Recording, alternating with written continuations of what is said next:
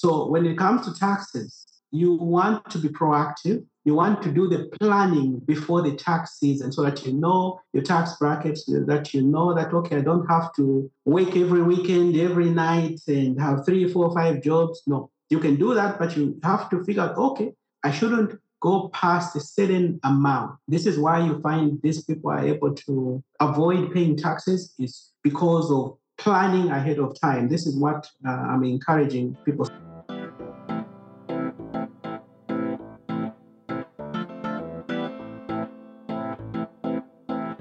Born and raised in the motherland, chasing a better life. Story of an immigrant. Concrete pastures. Concrete pastures.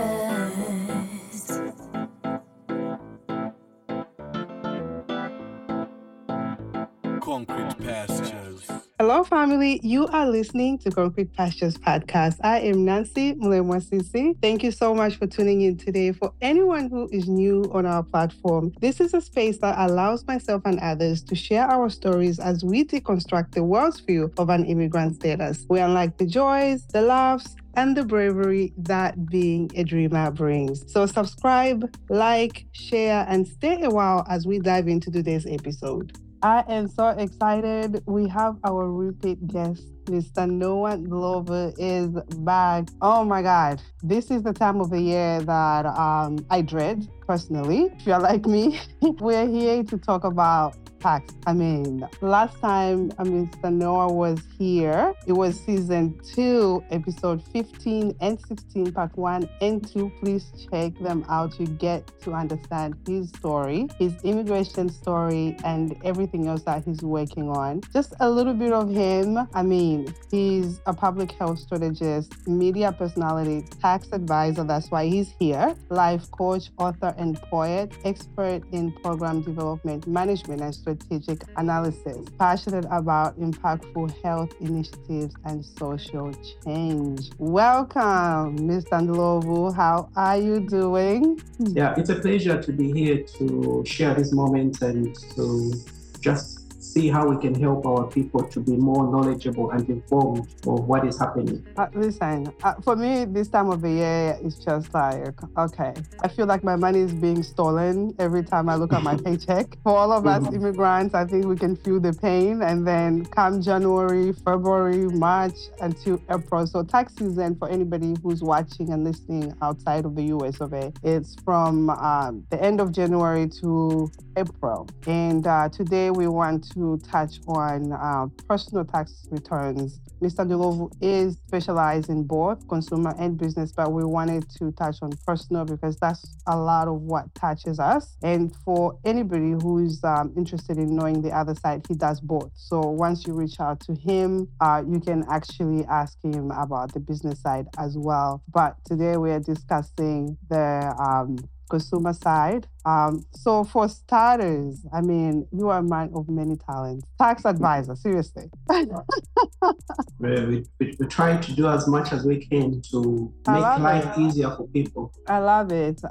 For anybody who's joining us, thank you so much for joining us once again. And I will start with the question of you just explaining to us what is the importance of consumer tax, and then also the impact for individuals and the economy as well. Yeah, so again, thank you for having me back on the program. This is a very important topic, a conversation that needs to be had, especially there's actually an adage or saying, they say there are only 2 things that are true in America: death and taxes. So at some point, people die, and either way, you have to pay taxes. So those are some of the things that we have to figure out to, as much as possible, to learn about this topic so that at least we can use the tax law to our advantage. So consumer tax, in most cases, it's referred to as individual taxes. So consumer taxes are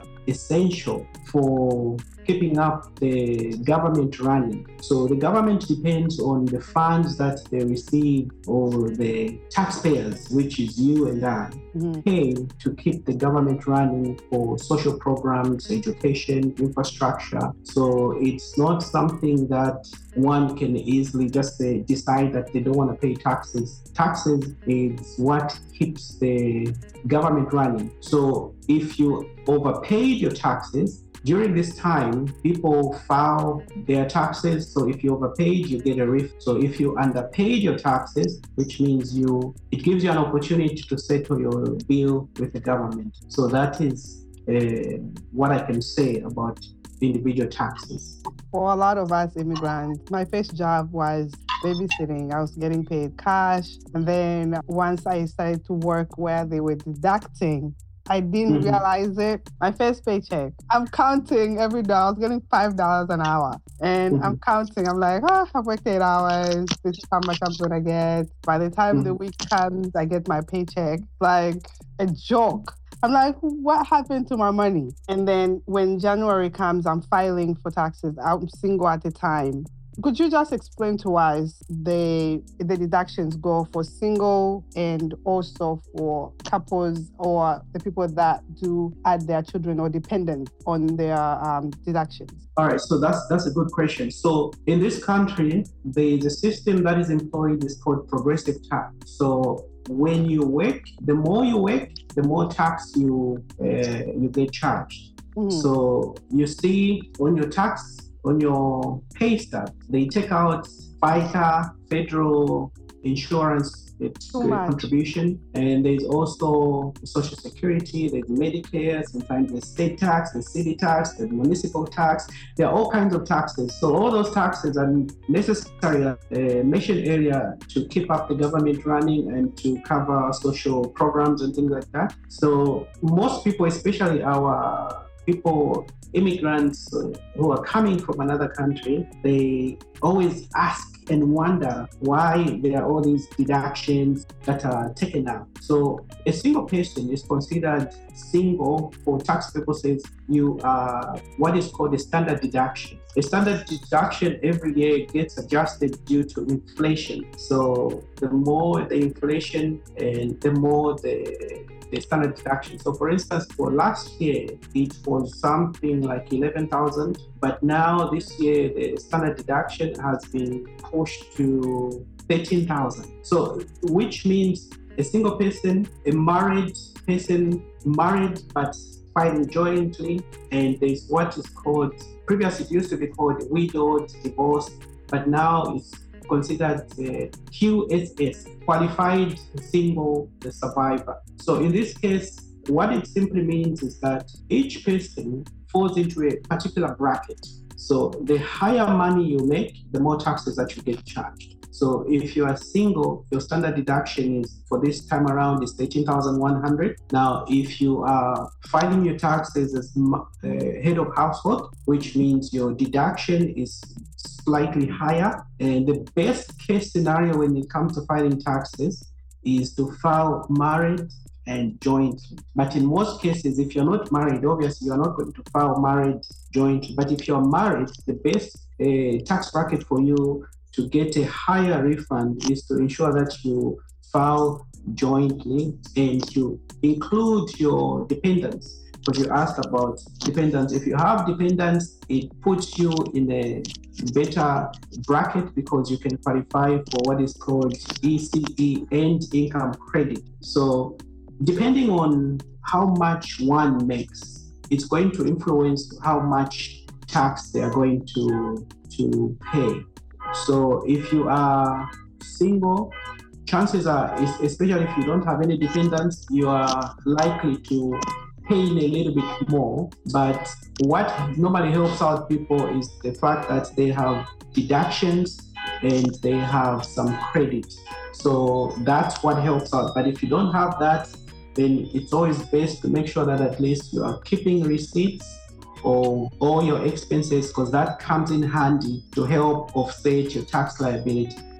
So when it comes to dependents, people have different age. Like my kids are 4 9. And there are some people who are taking care of, let's say, their parents and their older parents. I know for sure I can claim my children, but for people who are taking care of older parents, they are not working. Are we able to claim our older parents? Yeah, so a dependent does not necessarily mean a child. There is what is called a qualifying relative. So in your case, the 9 and 5, those are dependents. If they live in your household and you pay towards their upkeep 6 months, the minimum, the IRS looks at the minimum is 6 months. If you contributed for their upkeep and daily expenses for the kids, then as long as they are below 17 years old, then you are good. But in the case where you have parents, that they may, depending on the situation, so the tax law is written differently. Your parent could qualify, or anybody who is above 17 may qualify as a child due to some technicalities. If you are contributing towards their upkeep, again, it depends on the situation. So let me give you a specific example. When you are 65 and above, mostly people would have retired by then, but I know, most people are working and things like that. Technically, you can file for your parents as dependents. And also, depending on the situation, let's say you are taking care of mother who has some condition. As long as you are paying for their upkeep, then you can claim them. But if you're not paying for their upkeep, then it's a different case.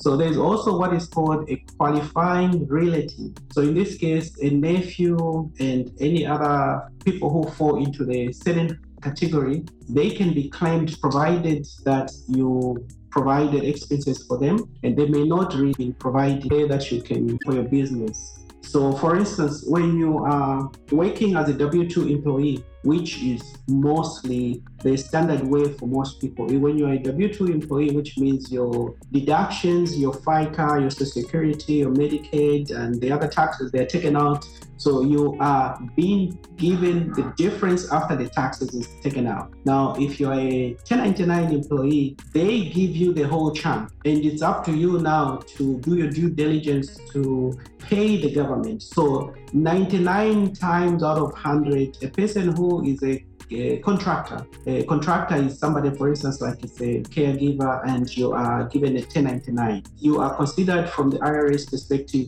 as a contractor, and you are, in most cases, 99% of the time or 100% of the time, you are issued a 1099. A 1099 is a statement of earnings for the period, in this case, 2023. So taxes are prepared for the following year. So 2023, this is the season that we are preparing and working on these taxes. So in order for you to get a huge refund, which is everybody's goal, is to ensure that you do your mathematics. I encourage people to talk to your tax consultant. They will help you plan accordingly. So let me give you a good example. So if somebody makes more than 13,000, you are cut off from any EIC in some cases, depending on how much is your income. So this is why I'm sure we have heard some people say, oh no, I don't want to work so many hours because I'll exceed, or they'll cut off my benefits. So in order for you to have a good understanding of what is going on nowadays, you may have seen on social media people encouraging people to talk to a tax advisor or talk to an accountant, because they will help you to plan accordingly, so that at least you don't exceed certain threshold that puts you in a different tax bracket. Because in this country, it relies on a system called progressive tax. So for instance, if you make 10,000, below 11,000, let's say for the whole year, your income was less than 11,000, which means your tax bracket is 10%. Now, if you made more than 11,000, let's say 11,500, so your tax bracket is the 10% plus 12%, which is 22. It's called progressive because it progresses. So the more money you make, the more taxes you get. You owe the government. So you want to make sure that at least you are doing your due diligence to ensure that you get a huge refund by speaking to a tax professional who advise accordingly how much you need to be mindful not to go before certain thresholds, not to pick up any overtime that pops up. I know usually most people will pick the hours here and there, and then when it's tax season, they'll be like, oh, I had to wait, but now I owe so much. So I encourage people to talk to you can reach out. We can chat on a one-on-one on these things. Taxes is something that I've been doing for quite some time. So in order for you to have a good refund, document your expenses so that at least you are able to apply them to reduce your tax liability. Documentation in this case is if you use your phone for business, if you drive certain places to do your business, the mileage has to be deducted because it has to be allotted there's a form called Schedule C where you have to document your mileage. For instance, if you don't document your mileage for going to work. No, you document the mileage if you are. You just read my mind. I was about to ask that. I'm like, wait, I drive my car to work. Are you talking about that too? Yeah, so like for instance, if I work just a regular job, I have to drive from my home to get to my job. So the driving from my home to my workplace, that's not deductible. Now, if I'm at my workplace and then I have to do certain things, let's say you're a caregiver and you drive from your home, you get to your workplace. Now, the client gets into the car and you have to go to the hospital. That's documented mileage. So you want to make sure that at least you are keeping up with that so that at least when time comes, like this time around during the end of the year, where you are looking for what did I do on such and such a day? What can I deduct? What can I subtract? So this is why talk to the tax professional before especially this time around, before the beginning of the year, so that at least you have a roadmap of what to look out for. I know it feels good when you pick up some extra hours to obviously meet your financial obligations, to pay your bills and all that stuff, but that in a way may come to hurt you on your taxes because, like I said, this country utilizes a tax system called progressive tax. So if, let's say, somebody made $50,000 for tax period 2023, the first 11,000 of the 50,000 is taxed at 10%. Now, the 11,000 to 22,000 is taxed at 12%. So if you from the 50,000, from 10,000 to 22,000, your tax bracket is 10 plus 12. And then if you exceed the 22, going further up to 44,000, there is another tax. So this is why you find that like I say, it's called progressive tax because it's progressive. So you want to fall within a certain tax bracket. So this is why you hear people talk about my tax bracket. So what is my tax bracket? The bracket is so that when you go beyond that, then you are taxed at a different rate. So this is why it's always important to talk to a professional who can help you have a strategy. So reducing your tax liability, ensuring that you understand what are credits, what are deductions, helps to reduce your tax liability so that at least you pay as much as possible to the government, and then you put, like Michael Sata would say, more money in your pocket. Oh my goodness. There's a really good question here from Miss Lucy. I think it goes hand in hand with that because the thing is, you think you know certain things because you've been around for a long time. This is why we have expertise like you. I didn't know my tax progresses. I know Uncle Sam takes a lot. That's all I see with my paycheck. But I've learned a lot just sitting here. So the question is, at what age does someone is exempt from paying tax? You are never exempted from paying tax unless it's if you are receiving combat pay. Let's say you are out there shooting people. Combat pay is exempted from tax. and insurance payment is exempted from tax, but normal wages and tips, you are not exempted. When you are 65, you may get some deductions or credit that help you to lower your tax liability, but you are not exempted from paying tax in the US. This is why I say if there are two things, it's death and taxes. Yep. I can tell you guys, even my little ones pay tax. They go for a commercial, they get tax on their paycheck. It's just insane. You buy candy at the store. Yep. Candy is $1. Then there's a 8 cents or whatever. So I think that's one of the uniqueness about this country is that the tax system is very functional. Unlike back home in Africa, most of the countries have failed to have these institutions to collect these taxes. If, for instance, in Zambia, if you win the lottery, the pick a lot or the jackpot or whatever it's called, if it's $1 million, they'll give you $1 million. Here, I think now.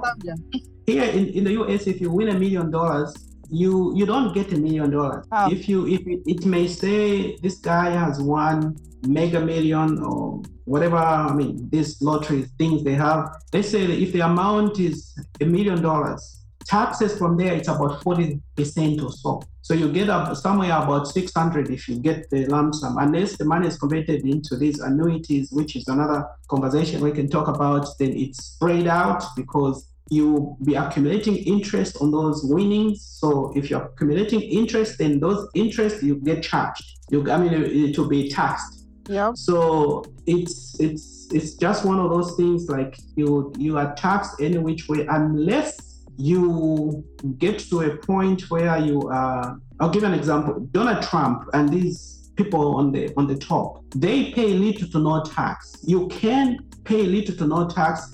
You know why? It's because those people use tax professionals to plan for them. This is why I tell people that you want to make sure that at least you speak to a tax professional who knows what they're doing, and then they'll be able to advise accordingly. Yeah. So in a way, you can be legally exempted from not paying any tax. How much tax do you think Jeff Bezos, Donald Trump, and these other people? Last time, I think from the taxes that we saw, Trump was paying from millions, $750. That is true, and it's legal. There are certain tax codes. For instance, code 162, you can, as long as you can explain and justify that you are using this to earn your business, it's a deduction. So I know it's outside the scope of this conversation. I'm just giving an example. Yeah. For millionaires, what they do in most cases is, for instance, when you see me wearing this red shirt, I can tell the government that this is part of my identity as a tax professional. So when I go out there, people need to see me in the red shirt. So this is part of my identity. Therefore, it's a deduction because it helps my brand as a person. So people who have a yacht that, I use this yacht to go and advertise so that it helps me and my person. So when I'm traveling, taking people to see, let's say, real estate, I have to wear this Gucci nonsense or this. That's women are crazy about this handbag, Gucci, and what's the other one? Louis Vuitton. Louis Vuitton, yeah. So I have to have this Louis Vuitton whatever outfit so that one, it helps my image, so that when I go out there, it's my branding. So you find that these people are able to deduct all these things from the taxes because according to code 162, it's illegal. So this is why you have huge people get away without paying much of the taxes. But it's something that requires a lot of planning. This is why you talk to a tax profession. They can help with some of these things, but it's not everyone who knows. That's why I'm saying, like, some of these things, you want to make sure that at least you are talking to people who understand taxes and they'll be able to help out. So that's a very long answer to your question. No, really, really good. So my next question is, what are some common red flags that can trigger audits? I think it's something that a lot of people worry about. That's why people don't really like to do their own taxes by themselves, because I've used, I think, TurboTax years ago, and I was always worried as to, IRS coming after me. Am I doing it right? Am I not? Even though there's like some help in there that someone can help you, but I was always worried. getting an audit. So what are some of the red flags that people can avoid in trying to trigger those audits? Yeah, that's a good question. So when it comes to audits happen randomly. So from time to time, the IRS will just randomly pick some returns and say, okay, we are going to edit these. It's more like a survey. Some of you may have received Gallup poll calls asking you, hey, how do you feel about this and this? They randomly do that. So it's not something that is planned. There are situations where if you screw up on your taxes, where the telltale signs for audit in most cases is one, underreporting your income, or you are claiming children whom you're just making up. It has happened. People were writing social security numbers which they have no idea what it is, just to, there were cases, I think some people in Texas, I think even Florida, where people would get away with making up stuff. So sometimes the IRS, these are not magicians they rely on your integrity and your honesty to be forthcoming and say the truth. So the telltale signs is underreporting your income or making up dependents who are not there. And then the major one that I see is, so in most cases, when you claim as head of household, you are either claiming somebody else's child. I know people do these tricks. You get your friend, say, oh no, can I claim one hour? Or can I, whatever, to help, whatever. In most cases, the names, like if it's Mr. Banda, the child's last name is something else. In most cases, head of household is a telltale sign because the IRS know that this person is using somebody's child. What's the relationship to the child for them to claim? So those, you want to be careful when you do some of these things.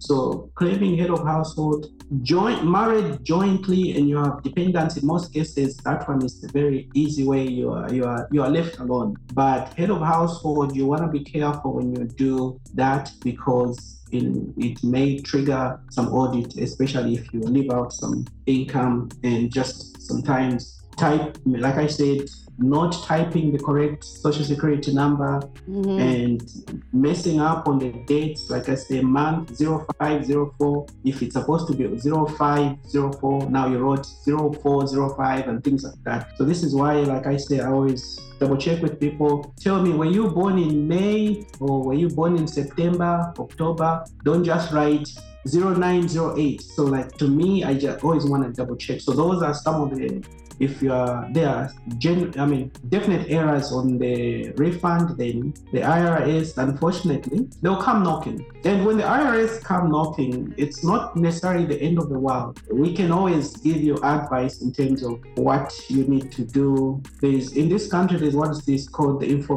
Freedom of Information Act. You can trigger an equivalent of a 911, where if you are edited by the IRS, it just simply means your file has been triggered to be double checked. Does not necessarily mean that you have done something wrong. I know most people, when they say like audit, then they start trying to jump out of the window and all that stuff. If you know you've done something wrong, then you have reason to be afraid. But if everything is fine, an audit is just the verification, just to double check that you are who you say you are, because in some cases, there are people who have been dead, people are still filing taxes on their behalf and all that stuff. So it's a sort of like a quality control for the IRS, just to ensure that the system is working accordingly and all that stuff. So it's not a concern if you get audited unless you are doing something wrong. Really good advice. I would definitely agree since I'm in the financial space.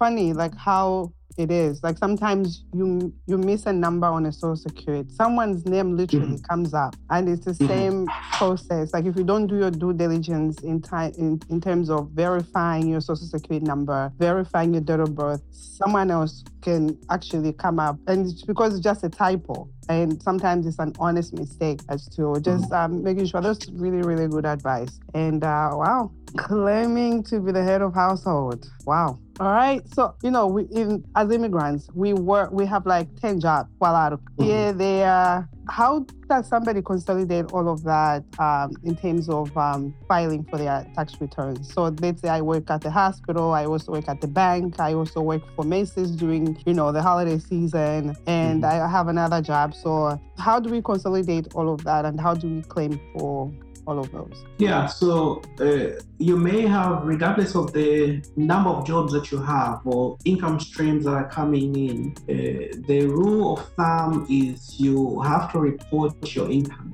If it's JCPenney, working at the mall, or working caregiving, or doing independent contracting. In this case, for instance, if you drive Uber or Lyft or whatever the case may be, the key is always keep tabs of your income. And I've reached out to some of the people who have worked with me. There is a spreadsheet software, not necessarily software, but there's a spreadsheet which I have shared with some people, and it helps them to track expenses throughout the year, so that at least if income comes in from this source, income coming from the other source, the goal is to always ensure that at least you have those records, you're keeping up with good records, because the IRS always has records of you. So what most people don't know, especially, is, let's say, if you work as a 1099 person or a W-2 person, there are usually 3 copies of your documents. Number one, they send you a 1099 or a W-2. The second one is sent to the IRS. The third one, it remains with the employer. So if you are a 1099, a caregiver, for instance, the people that you work for, if they issue this 1099, which they are supposed to, but I know situations are different. So there are 3 copies. One goes to you, one goes to the IRS, one remains with the employer. So when you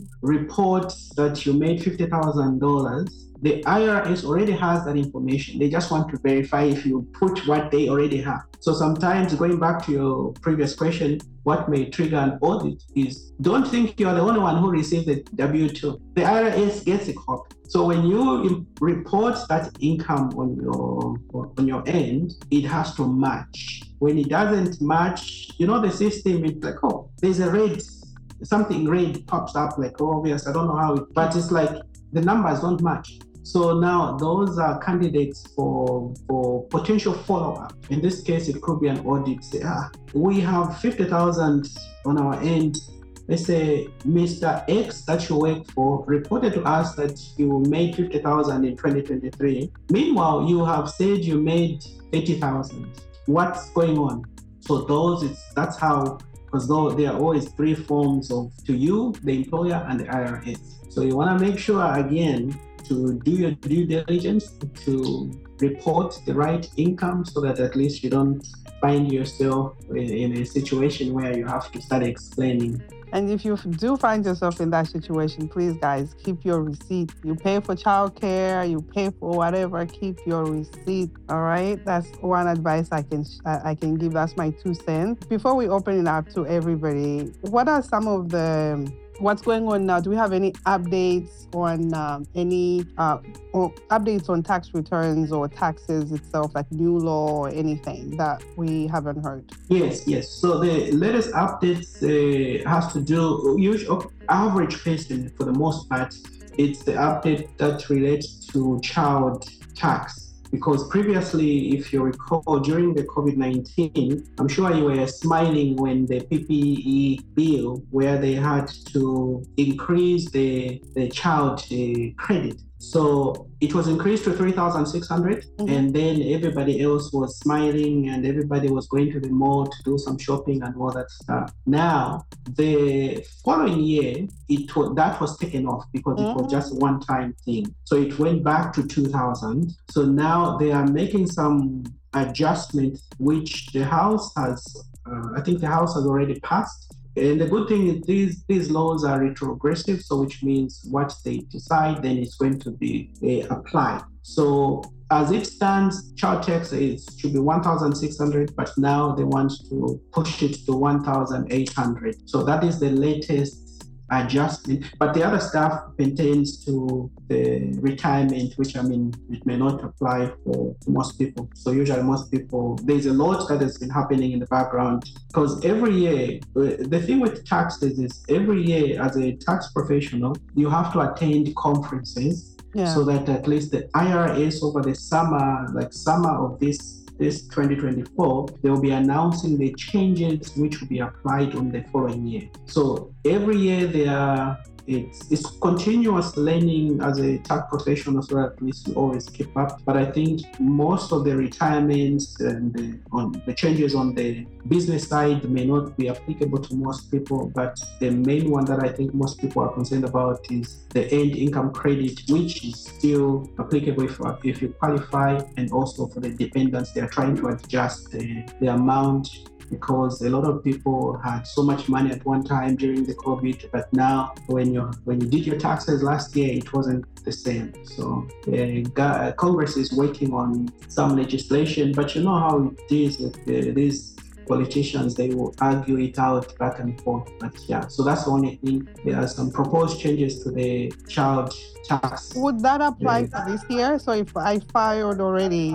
would that apply Yes. to me, and they can make adjustments and give credit? Yes, it's retrogressive, which means the IRS, once the changes are made, then the IRS will make the adjustment. But also people need to be mindful of, I'm sure you may have heard about government shutdown. So government shutdown may impact the IRS, because the IRS, those are federal employees. When there's that confusion with the politicians, the tax preparation may be halted. So it has happened before where government shuts down. What it simply means is that the federal employees, there's no money to fund them. So if that is the case, which I think there are ongoing dialogue between the Republicans and the Democrats and the White House and all that stuff.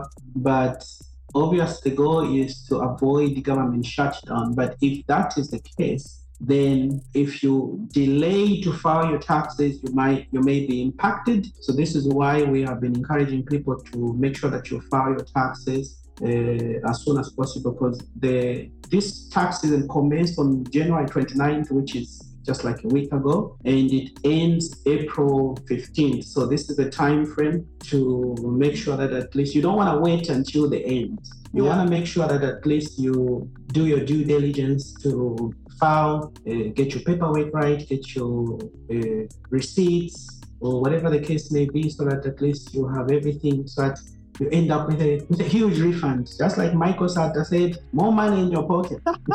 I love it. Listen, this is, as always, it's always a joy for you and I to connect. For anybody who's joining me or haven't heard of Concrete Pastures, me and Mr. Ndhlovu we connect even behind the scenes. So we have an episode of him for you guys who are interested in knowing his immigration story. Season 2, episode 15 and 16, part 1, part 2. It's fun. You enjoy it. I encourage that you listen to it. I'm going to share actually our link to our YouTube channel, and we are on all platforms, by the way, where you can find your podcast. So we're going to open it up to everybody. You guys can turn on your videos if you want. You can unmute yourselves. Let's fire some questions.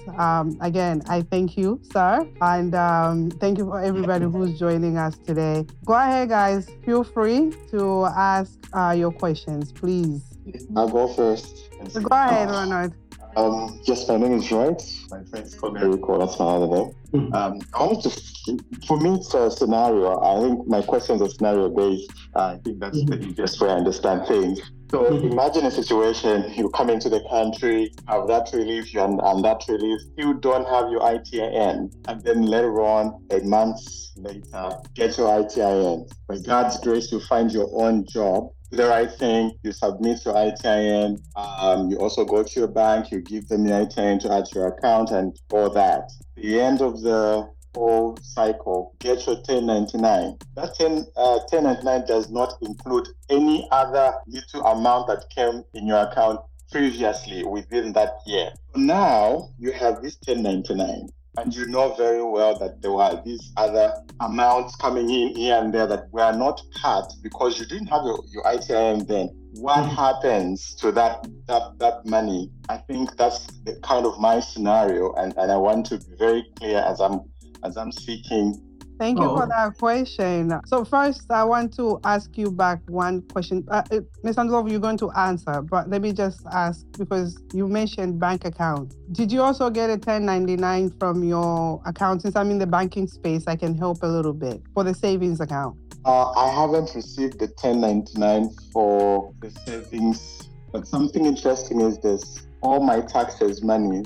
Okay. So that's why I put all this, whatever it is I'm trying to save for the end of the year, I put it in there.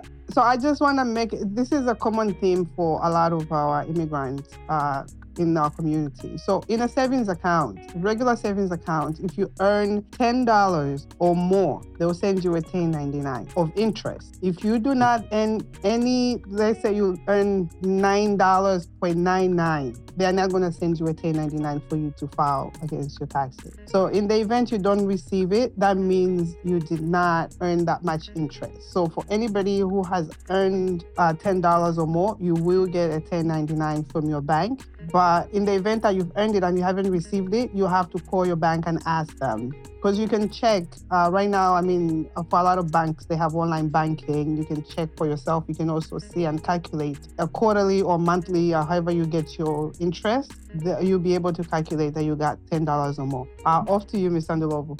Yeah. So thank you for that. Yeah, and that's true. So a 1099, that has to do with the bank. By the way, according to the law, your institutions, your employers, and everybody else, they have until January 31st to send you your tax documentation, because the year concludes from January to December 31st. So now they have from January 1 to January 31st to send you this documentation. So we are just barely in February. So this is why they try to put the tax filing towards the end in most cases. But I've seen people, they can queue it up. You can file your taxes, but it won't be transmitted to the IRS on time until they open. So to your question, 1099 that have to do with the bank in most cases, 100% of the time has to do with savings. Depending on how much money, because if you open a checking account, there's no tax obligation in that regard. But if you have a savings account, there's a form called a W-4. In most cases, you sign that, it's given by the bank, so that any interest that you accumulate on your principal then is it's taxable. So I don't know how much money we are looking at from your end, but the question that you ask is what of the money which is not documented. In most cases, people who have a lot of money, because they are threshold when it comes to taxes. For instance, if you made more than 600, and for businesses it's 400, the threshold. So I personally would keep good records and follow up with the bank, and depending on how much money is there. But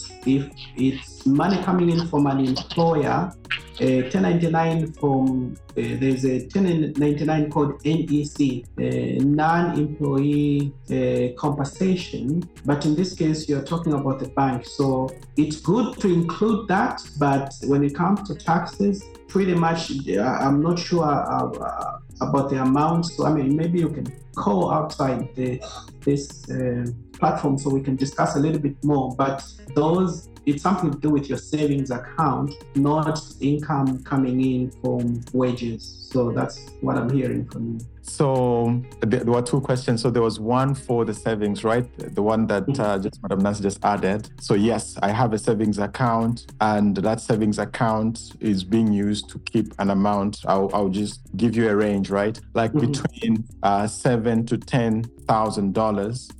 For specifically meant for taxes. If it's less, well and good. If it's more, then we work on that. Then I have and all these funds are coming straight from wages. So they're coming straight from work. So then I transfer them from my checking account into the savings account. So I create some form of separation between the checking and funds I'm putting aside for those taxes and just my normal savings. So, and then I get a 1099 from my employers, right? And it comes through. And that's the one that I'm talking about now. So if I get that 1099, and then before I got my ITIN, I had some little monies popping into my bank account from relief and all that. So my question was, what happens to that then? Like, do I start now tracking back before the ITIN to include? Okay.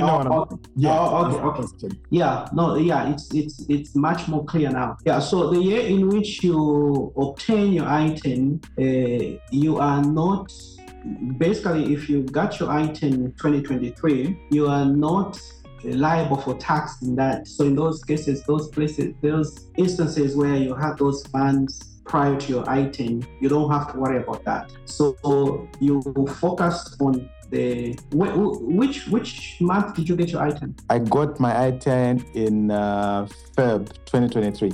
Okay, yeah. So your tax, you are liable for 2024. So you don't necessarily have to worry about the previous time. So as we go forward for 2024, this is when now whatever came in prior to you not having the ITIN, it's not something that you should worry about. So this will simply means that between Feb going all the way forward, that's when I'll be liable to pay for those taxes, right? Yes, yeah, because you cannot be penalized when you didn't have the taxes.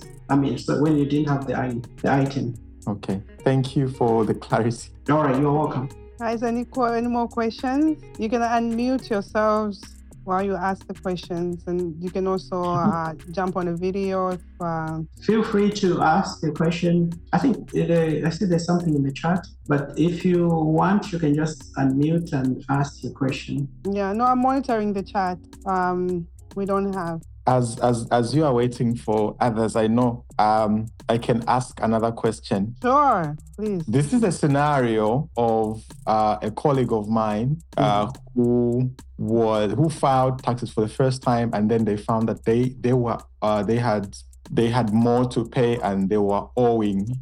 So they paid part of the amount and they had like a 5,000 balance, and that balance kind of, they struggled to pay that, and then it went all the way to January the next year. Like in that particular case, what happens? I know they've been getting letters coming to them, being told to clear that amount, and they've not been able to clear. Probably they didn't have a job and all. But now that they have a job, what happens? Like, what penalties, or how does IRS respond to that? Yeah. So thank you for that question. So the IRS, unfortunately, is not a friendly agency that you can negotiate your way out. The IRS is a collection agency for the government. So they are strict with so they are not going to be coming to you smiling, hey, you have to pay. No, they will just impose a penalty. So this is why the expectation, for instance, tax season opened like this time around last week, January 29th, and it ends April 15th. Now, let's say for your friend, the expectation is when you file your taxes, the IRS has about 21 days for the most part, unless if you have dependents where if you file first week, let's say you file the first week, January 29th, and you include dependents, IRS holds that your entry until after February the 12th if you are applying for EIC and income credit, which is triggered mostly if you have dependents. So they have to double check because previously things used to be different. So the IRS has about 21 days for the most part to issue a refund.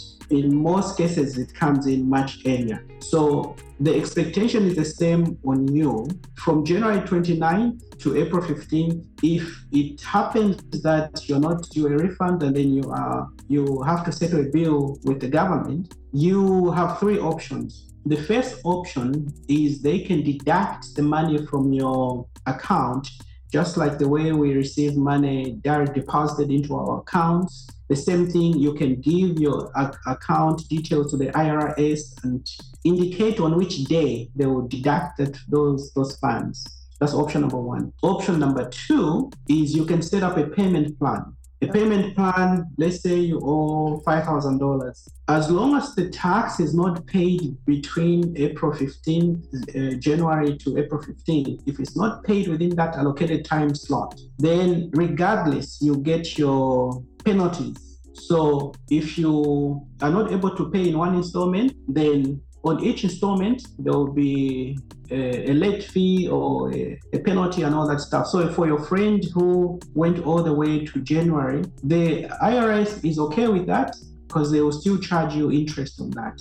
So in most cases, there's a penalty and then there's interest. So you want to make sure that if you owe, you try to clear it off as soon as possible so that at least you avoid those interests and things like that. So again, this takes me back to my initial comment that you want to talk to a tax professional. They help you plan so that at least when it comes to taxes, then you know what you're doing. Donald Trump, Elon Musk, Jeff Bezos, and all these people who are in the 1%, they're in the 1% for a reason because they plan. Yep.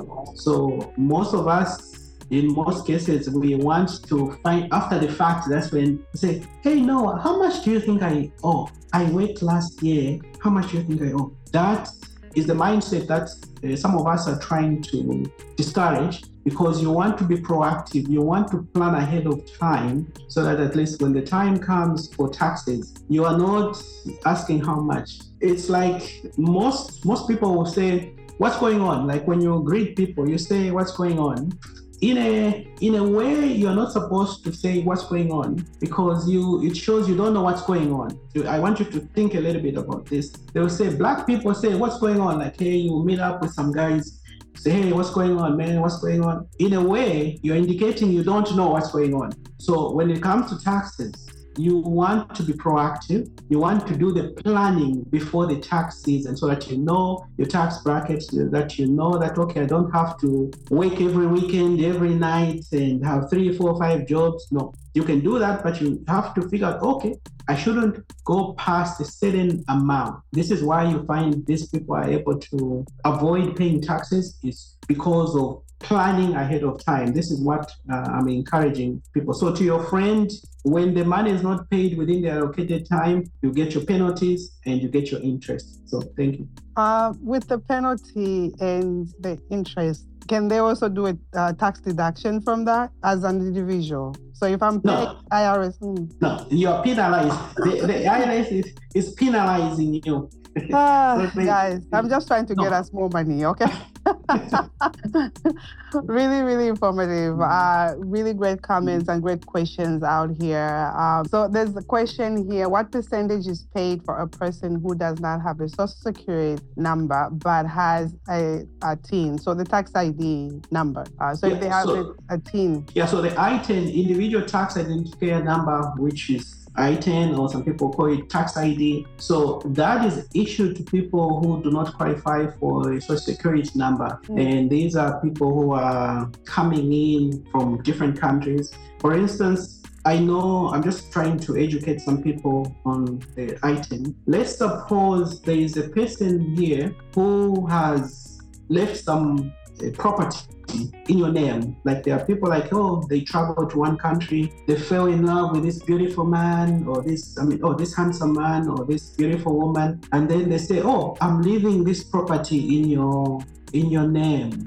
So you're happy, you're excited, and let's say you live in Angola, Kenya, Zambia, you just met this guy or this woman, and somehow they pass on and then they leave something in your hand. Then you apply for an I-10. You may reside in Zambia or wherever, you can apply for an I-10. So an I-10 is not only just for somebody here, because if the property is here in the United States, which means the government still wants you to pay tax. So those are special instances where somebody needs an I-10. So I just wanted for people to know what other instances one can apply for an I-10. So when you apply for an I-10, the rule of thumb is 30%. If it's 1,300 goes to the government.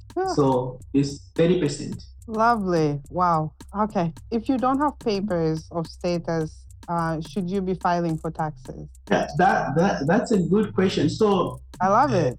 Yeah, so let me put it this way. When you live in this country, the expectation is you want to do the right thing. So when you, for instance, I usually give this example to some of my friends. When you over 60, I think it's over 60% of people who are so-called undocumented in the United States is they overstayed their visa.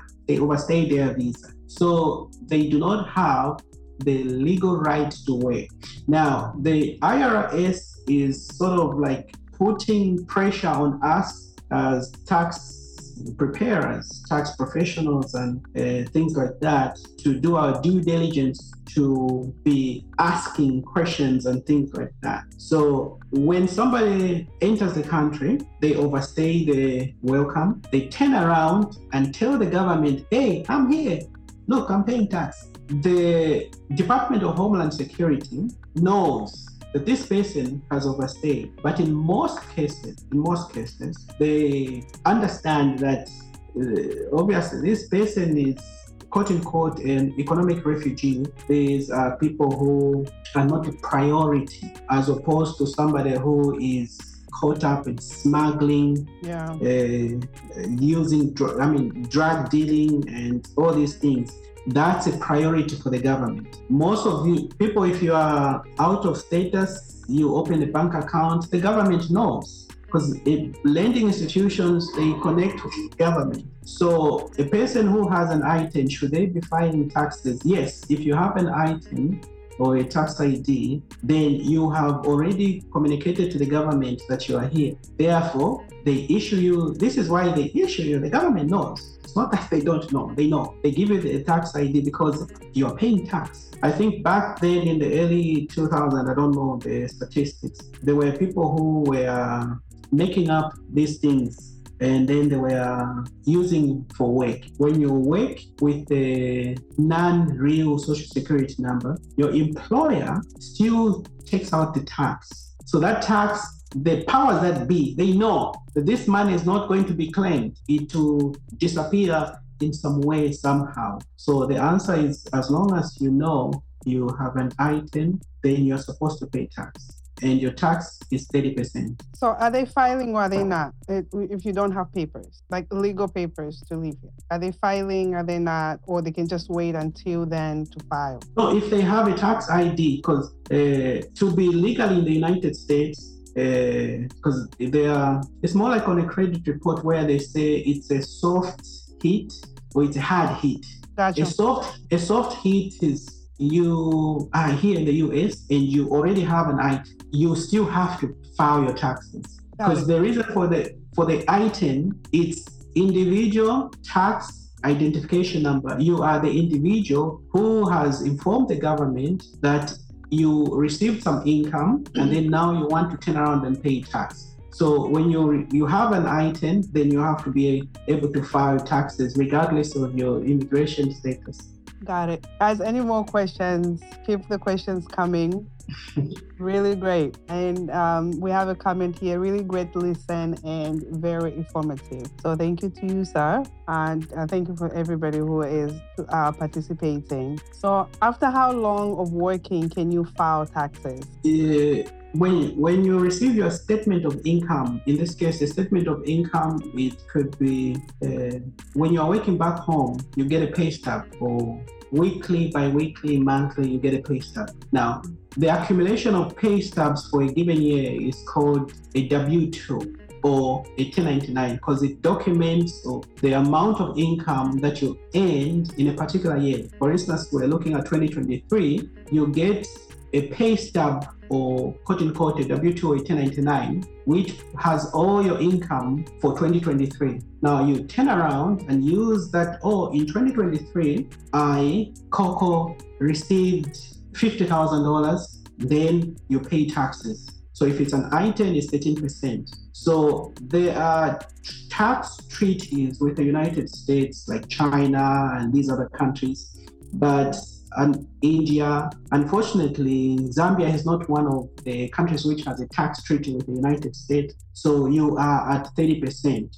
So you just have to encourage people to do a little talk to a tax professional to help you plan, especially because this is the beginning of the year. We're looking until 2024, December 31st. You want to make sure that at least you do your planning so that you know how to work, so that when it comes to December 31st, you already know how much you're going to pay the IRS. So if somebody made 1,500 weekly, by 4, it's 6,000. Now you multiply 6, so in a month you make 6,000. Or let's say somebody who makes $1,000 every week. So if you make $1,000 every week, you multiply that by 4 weeks, it's 4,000. Then you multiply by 12. That's your total income for the year. And then you, depending on whatever deductions, whatever credits that you have. And if you are single, you cannot file as married if you are using an item, it's single.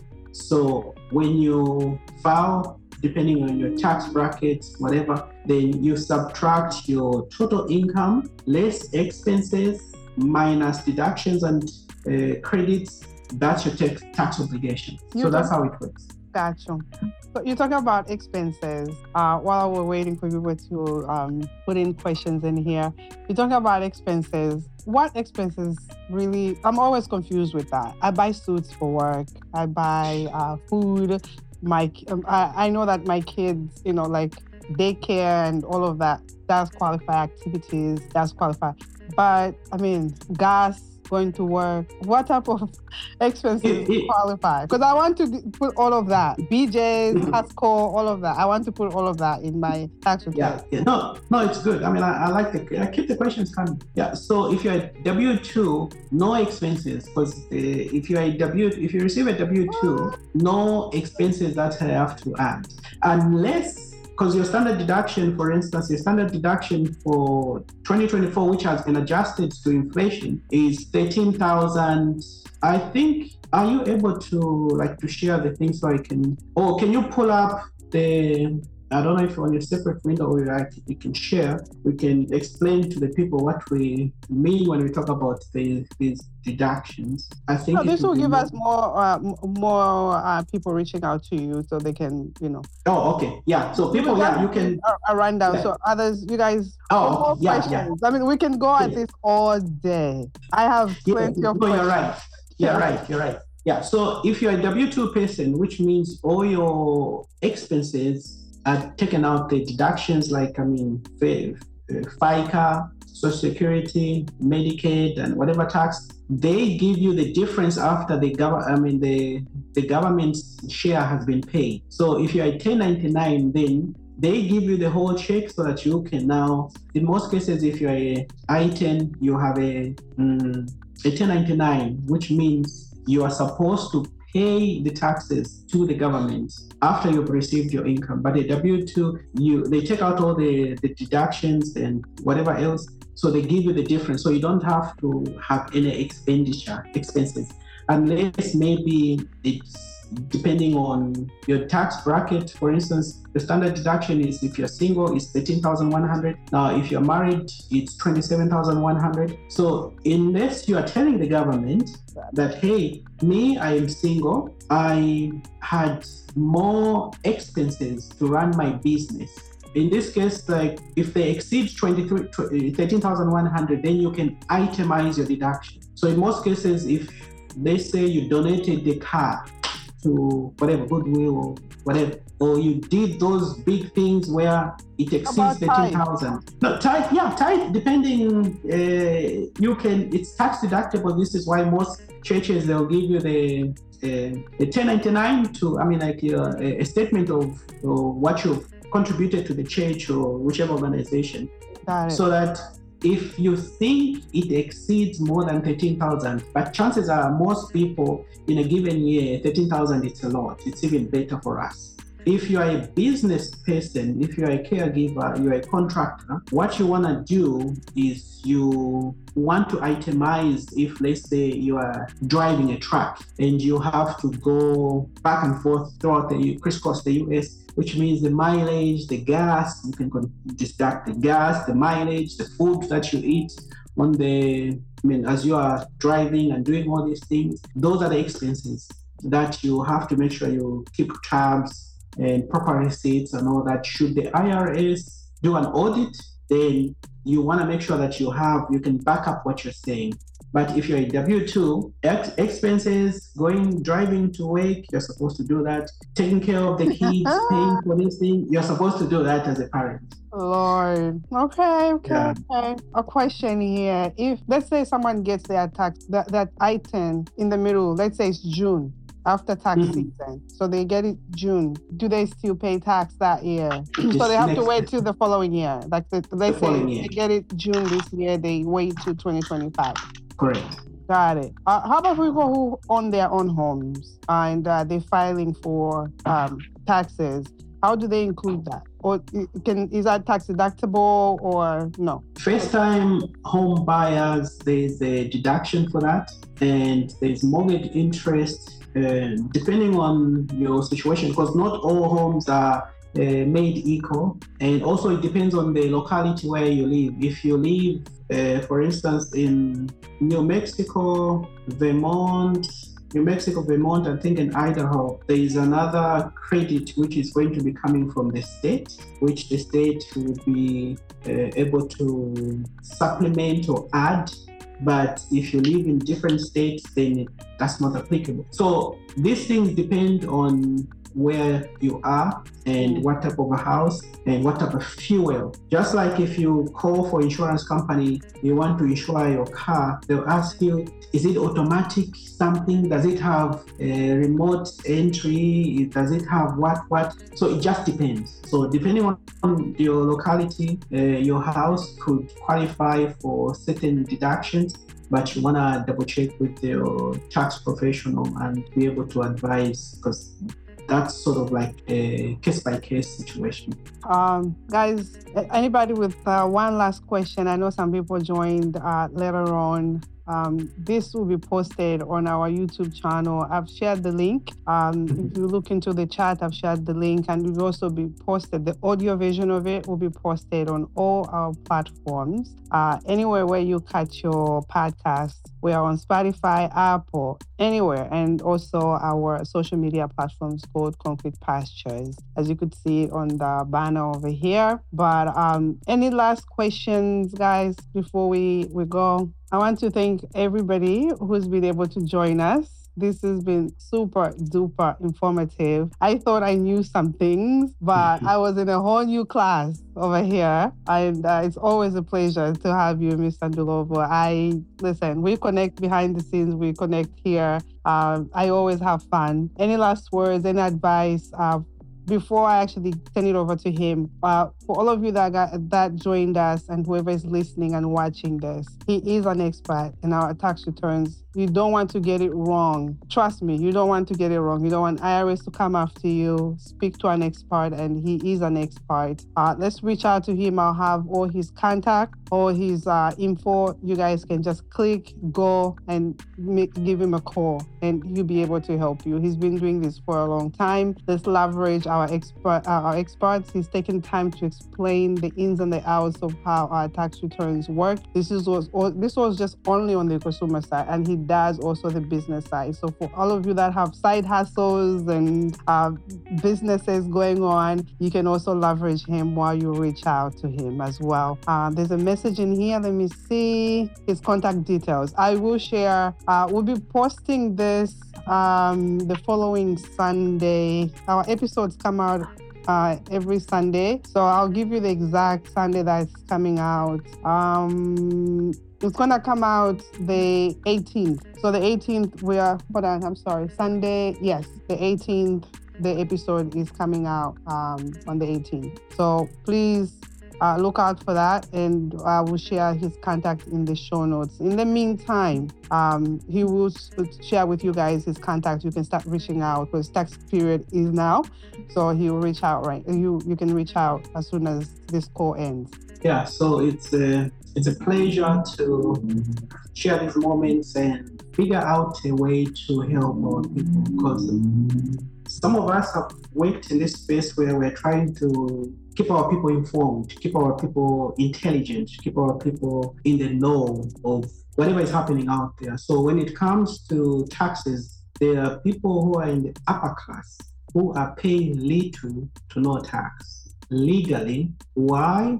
They have a bunch of attorneys and tax professionals who help them plan. So when it comes to you, there are certain things that you can do to be in a better position to expect a huge refund when you file taxes, or to pay as low as possible, because in the tax code, it encourages people to use variable tax laws to reduce as much your bracket, your tax liability as possible. You've seen Donald Trump was sort of playing hard to get when it came to the taxes. He did that for political reasons, but not that he was doing anything wrong. No, what he does, and he continues to do, most of these huge people in the 1%, they pay little to no tax because they leverage the experts to help them understand. So what we try to do is to help people. Like, obviously today most people have had a better understanding of the tax code, and there's just a lot more. So when it comes to taxes, there are different types of, it's like an attorney who practices compensation law, injury law, motor vehicle insurance. There's just different types. So when it comes to taxes, this is income tax, it's just different. So you want to make sure that at least you're keeping up with what is happening, so that at least you have a better understanding. And just like Nancy mentioned, you can reach out if you have questions, comments, concerns. Will help you plan, so that at least when the tax season comes, you are not anxiously wondering, how much am I going to pay? What do I need to know? You want to make sure that at least you are proactive, you are doing your due diligence, so that at the end of the year, when the tax season is on, just like Michael Sartor says, you end up with more money in your pocket. So that's what we're trying to do, to help you have more money in the pocket by explaining the tax code, so that at least you're better informed. That way, you'll be able to make wise decisions. I thank you for your attention. Thank you so much. You mind just sharing your contact, the easiest contact? So I'm going to put a tag. So there's a website. On the chat. You could just share it in the chat so everybody can grab it. Yeah, so let me type the website is www.ways. Actually, let me turn off the thing so I can type properly. So the website, you can reach out, and we'll put the phone number, waysfinancial.com, and the phone number is 202-733-0809. So those are the contact details, and reach out, and let's help you to have more money in your pocket. This has been an honor as always. I'm always excited to have you. And for everybody who joined, again, it's also an honor to meet you guys and to have this dialogue, which is most needed in our community. We want to be informed, and we want to make sure that we have more money in our pockets. I appreciate you guys for joining. I appreciate you, sir. Thank you, as always. Thank you so much, guys. Have a wonderful and blessed day. Thank you. That's it on today's episode. It's truly an honor to serve each and every dreamer. Concrete Pastures now provides targeted services to dreamers coming to the US of A. We assist you to successfully integrate. We are here to support you as you write your new chapter. Kindly check out our services in the link tree. Until next time, keep dreaming.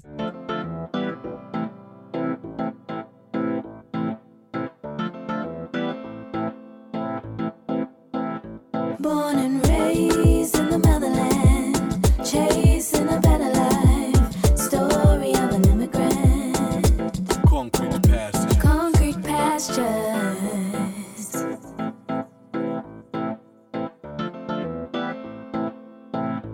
Concrete pastures.